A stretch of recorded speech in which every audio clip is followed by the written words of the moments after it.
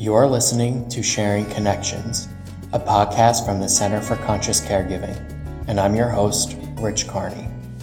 Sharing Connections introduces you to holistic teachers and practitioners where we discuss various topics and techniques to help build resiliency.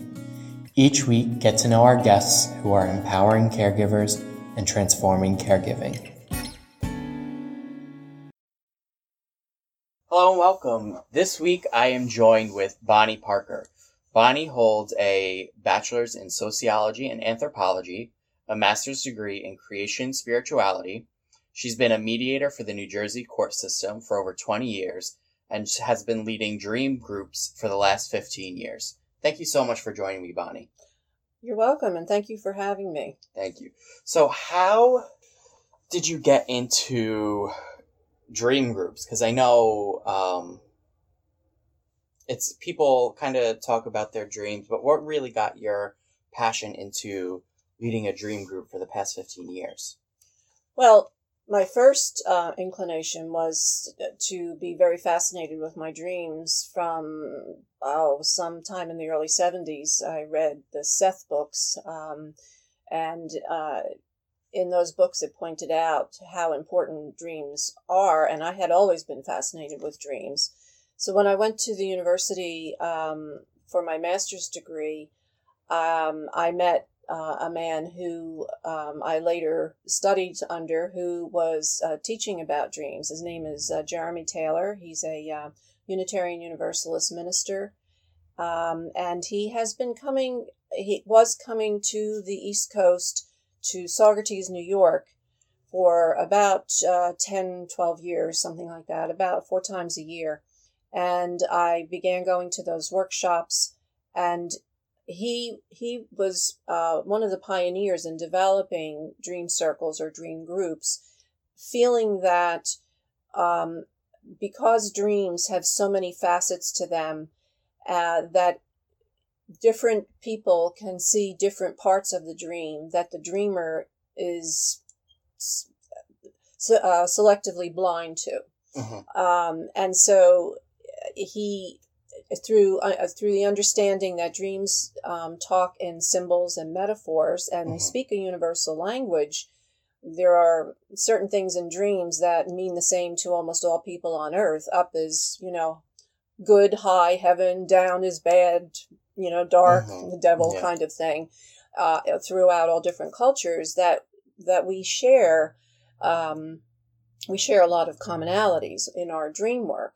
Mm-hmm. And so he also talked about projection, which is actually the only way, so far that I'm aware of, that human beings can actually understand each other.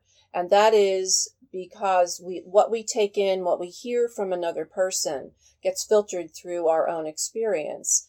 And it is projected out onto that person in the form of language, and especially in dream work. So we call it projective dream work. Although, according to Jeremy, all things are projective. Our conversations are projective. Uh-huh. What you're hearing from me, what I'm hearing from you, I'm projecting through my own lenses. Yeah.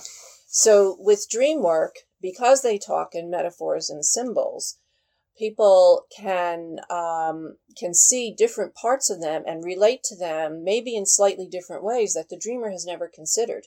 Now, it may not be valid for the dreamer, but it certainly is valid for the person who hears that dream and takes uh-huh. it in as their own dream. So and that's why we call it projective dream work, but we were also very, very careful to use the first person as when we talk about the dream. Uh-huh. And that validates that the person who's hearing the dream, hears the dream from the dreamer, is recognizing that it is that person's projection of the dream. And so when I hear the dream, I speak about it as though it were my dream. And I say that in the beginning, if this was my dream, this is what it would be for me. Because that's really the only way that I can understand it. Yeah, exactly. Mm-hmm. So what are some of the Are there any misconceptions with dream work that you've kind of encountered over the last 15 years of what it is and what it isn't? Are there anyone that comes to this workshop thinking it's this and that's not really? Well, some people come, very few, I have to say, very, very few in my experience, thinking that it is kind of fortune telling. A lot of people believe that dreams tell about the future, and they do, but that's not the only reason that dreams are there. And when we talk about them, it doesn't mean that we're projecting into the future necessarily. It's really about what's going on right in the present moment. So there's that part of it, thinking that it's about fortune telling or something, which it isn't. Group dream work is really for people who are serious about understanding what this message is in the dreams. These are messages from the unconscious. And as Carl Jung said, the trouble with the unconscious is that it's unconscious. Yeah. Yeah, exactly. So when we get these dreams and they speak in metaphors and symbols, it's like, well, that is really crazy. What was that dream about? So unpacking the dream, taking it, each piece of the dream, which is like a hologram, you can really, we call them dream fragments, where we can just take 2 or 3 words of a dream and work on it and unpack incredible understandings from the dream. So that's a typical misconception. I analyze it in a different way. I talk about it as if it were my own experience when I hear a dream. So it's not exactly analyzing.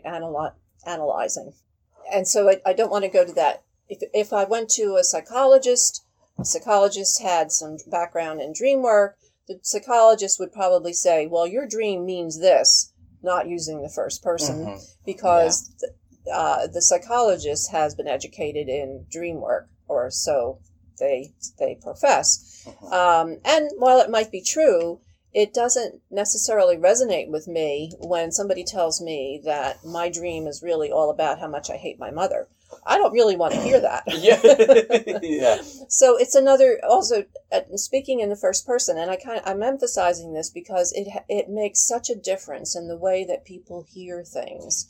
When it's said to them is, if this was my situation, this is how I might do it. Because it's a lot easier than say, this is what you should do about your problem. Exactly. Yeah.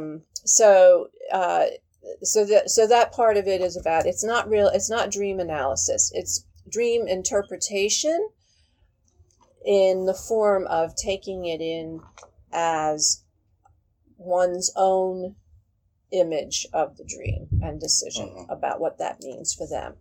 Yeah. And I really like that because a lot of people tend to say, this is your experience, this is what you're feeling, this is what you should do. And I know for me, as soon as someone says, this is what you're feeling or what you should do, even if that's the thing that I know I should do, immediately I'm like, no, who are you to tell me what to do? And I get very defensive. So I really like that your methodology and teaching is about putting it onto your experience so that it's easier to digest, really, for other people to take this dream and then interpret it from themselves. And then I can take whatever I need to take from everyone else's experience. Yes. And that's what we call the aha moment, or that little tingle that goes off. And sometimes it can be a negative thing. It can be an immediate, oh no. But when it gets a strong emotional reaction from the dreamer, it's usually an indication that there's something valid in there. But again, only the dreamer can say with any certainty if that is what it is for that person. Yeah. And it also, talking about when we point the finger, relatively speaking, to someone about, this is about you, it is just another form of projection. So one of the benefits I have found about dream work is recognizing my projections, whether I'm dreaming or I'm awake, And understanding that if I get an immediate reaction from somebody that I meet, whether I like them or whether I don't like them, I know it's a projection. And we cannot project anything that we can't own in ourselves. So it's unconscious, most of it.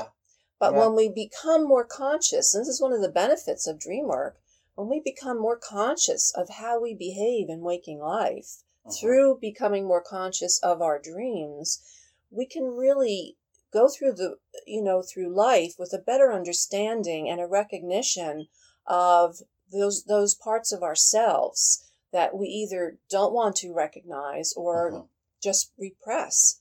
And there are all different parts of ourselves, the things we like and the things that we don't like. They all want some kind of expression. And when we repress those things or hold them down, they will come out in inappropriate ways and in ways that will hurt ourselves or other people. Sometimes we are not conscious of it. And that's when a situation will come and just hit us right in the head. Like, pay attention. And that's what dreams will do. That's what nightmares do. That's why they come in that form, because they want us to pay attention. Something is really important for our health and wholeness here. And so the dream comes in the form of a nightmare that I can't shake off. I really want to pay attention to that. Wow. So would this kind of be, I know a lot of people don't like to use the terminology shadow work, but shadow work is just shining the light on those parts of yourself that you're not aware of. So this sounds like, to me anyway, that this would really help in reducing any like triggers that you have and any of those overreactions that you're experiencing and you can't really pinpoint where they're from. Absolutely. I think that is probably one of the best parts about dream work, the most beneficial parts about dream work, is pointing out the shadow.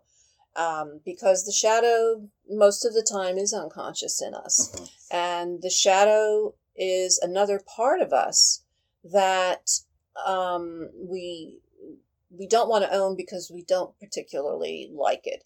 Because of our culture, because of our upbringing, for many different reasons, we're told that, all right, so I see somebody who is very, very boisterous and loud and excited, and I immediately take like, boy, that person's just too much. Well, I have to own that in me, there's a part of me that would like to be more free-spirited. But I squash that because my parents told me, don't stand out, don't be like that. That is just, you're just asking for the wrong kind of attention. So you see, but there is a part of me behind that shadow that wants some attention. And so if I can recognize that, I had immediate dislike because of this thing that I believe, and a belief is only a thought that we keep thinking over and over and over, that I can change beliefs. And so when I become conscious of it, and I think, yes, I would like to be a little more free-spirited. I would like to have some attention paid to those good parts of me. That's that shadow, pushing that out. And it comes out first in dreams. It may be in waking life, and then the dreams keep repeating. This is one of the parts of repetitive dreams that, recur all the time. But it's an important part because all dreams come in the service of health and wholeness. If we all have dreams, and animals dream, I believe plants dream, I think everything dreams, the earth dreams. But if everything dreams, there must be a reason for it. I mean, nature just didn't evolve like, okay, I'll just throw that out there. It means nothing. It all has something to do with our evolution and the progress of our soul. And I feel that the strongest part of that is the love that generates all of that. And, love comes in many different forms. I'm not talking about romantic love. I'm talking about the energy force of the universe, that the universe is geared for well-being.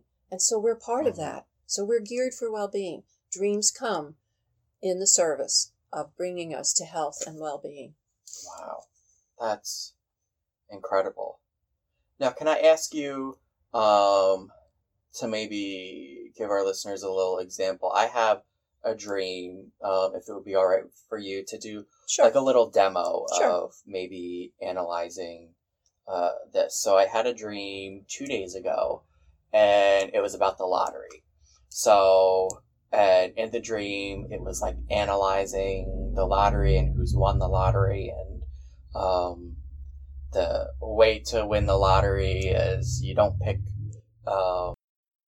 like the birthdays in your family, because some people pick meaningful numbers to them, and your chances are better if you choose random numbers. And so yesterday, after the dream, I bought a lottery ticket. Did not win. This morning I woke up and found out I didn't win. But if you want to just do a little example of what you would do, what we could pick from that to kind of interpret, if that would be okay with you. Sure, I'd be happy to. Okay, so I have heard from the dreamer about having a dream about the lottery.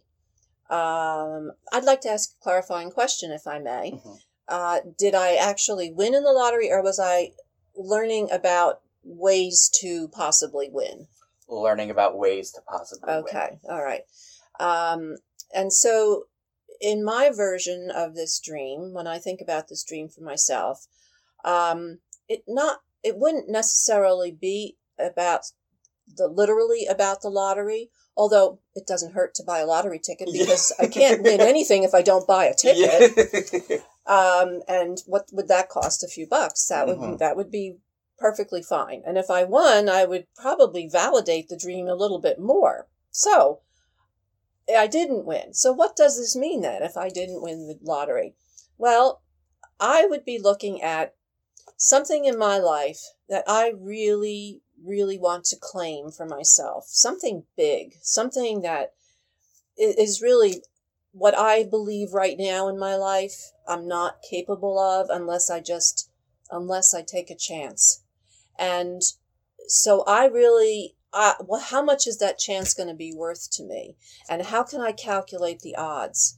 So I'm looking at a situation in my life that I really would like to deal with. I'd like to take advantage of. I would like to win, in a sense. I would like to maybe just be able to, I'm feeling a sense of desire for some freedom of expression.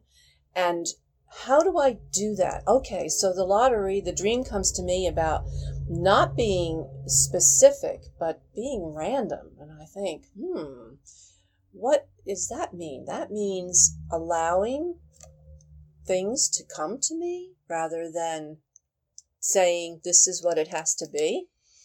That would be how I would look at that dream. Wow, that resonates so much with me right now. Wow. Mm-hmm. That's really powerful. Oh, I am so excited for your workshop. I am too. I love doing this. Yeah.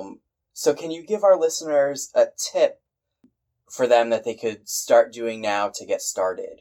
Sure. The first thing is the desire to remember dreams. That's number one. So when I go to bed at night, I say, I know I'm going to dream tonight, and I want to remember these dreams. Now, the next step is make sure that you have a pen and paper near your bed so that you can write it down. And you only need to write down a couple of words. Maybe that's all I'll remember is a couple of words. But if I write those words down, more than likely when I wake up, I'm going to be triggered with those words and I can remember more of the dream. And if I can't, that's okay. It's good to have a book with for putting dreams in, a journal, date it, give it a title if I want to. I like to do that. Sometimes I wait until I've put the whole dream down or as much of it as I can remember, and then maybe just take a line out of that narrative that I've written and make that the title. It doesn't have to be a book selling kind of title. It should be a title that will, when I go paging through it later on, it will trigger me and say, oh, this is the dream I was looking for. Something that stands out in the dream is usually a good idea. So those are really the simplest key elements. Just wanting to remember the dream, making it a practice to write them down as soon as I remember them, as soon as I can, keeping those the pen and the paper close by. Some people like to record them, and if one is handy with one's iPhone, record. But then it's really a good idea to write it out. There's something, we all do texting and all of that, and that's fine. But there is something about the brain and the hand and the pen that really makes a difference. Also, some people, I occasionally like to draw something. Now, I'm not an artist, but I'll do some stick figures or something, maybe even color it in, or just do colors if that's, and sometimes that will trigger colors. People say, I don't dream in color. Well, maybe yes, maybe no. Maybe the dream is all about black and white. That's how I'm looking at things in life. Yeah. But colors have a lot to them too. So sometimes, so I have a friend who does, she does like a collage on the cover of her dream book of all different things that give her dream images or ideas. Just make it a very personal thing. And, draw, paint, color, put swatches of magazines or cloth or whatever. Make it a fun thing. It should not be a chore. Yeah. It should be something that I just am excited about because it's revealing more about who I am. And I think most of us want to get to know ourselves a little better. Yes. If we don't, well, oh well. Yeah. Oh well. So can you talk about your workshop that you have coming up here at the center? It's on Thursday, May 11th from 6 to 8 p.m. Yes.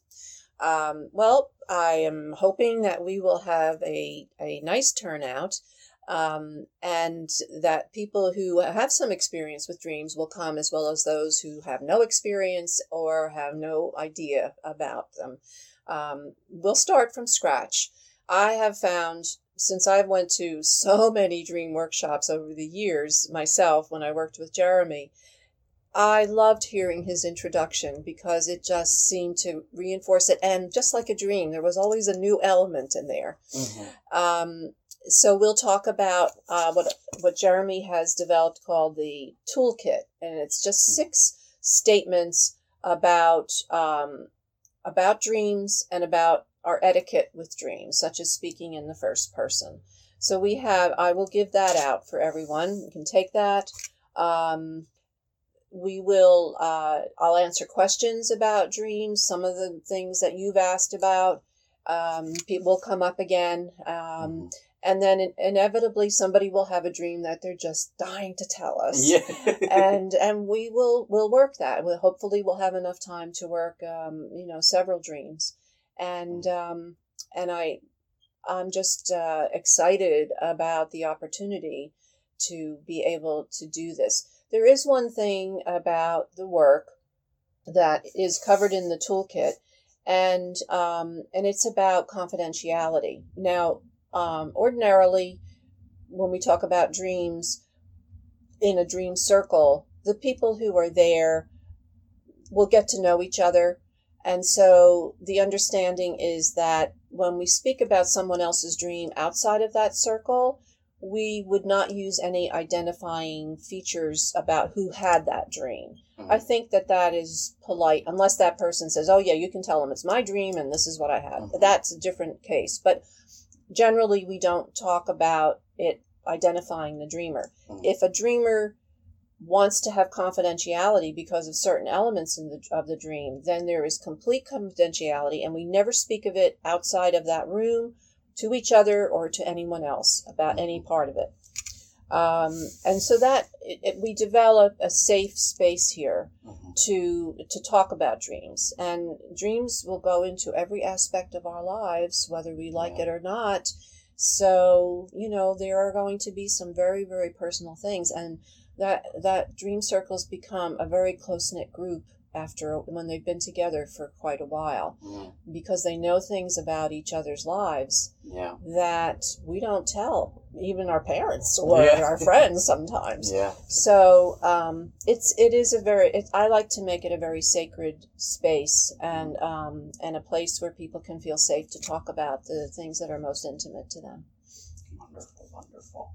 So that's what we'll do. It's really Awesome. pretty simple, but pretty awesome. Yeah, I'm very excited for it. And is there any way for people to get in touch with you if they have any other questions, an email address? Sure. They can go to Dean of Dreams, DeanofDreams at gmail.com. Perfect. And I do individual dream work with people, and if people had a dream, a question about a dream, I can answer the question. If they are not able to come to a dream group, I can talk to them about that too. Okay. Wonderful. Mm-hmm. Fantastic.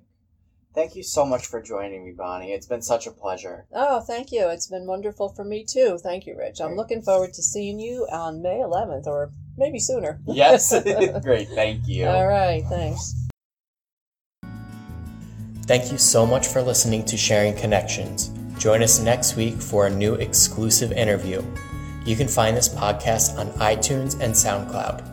Visit our website, www.thecenterforconsciouscaregiving.org, for more information about the wonderful work we do.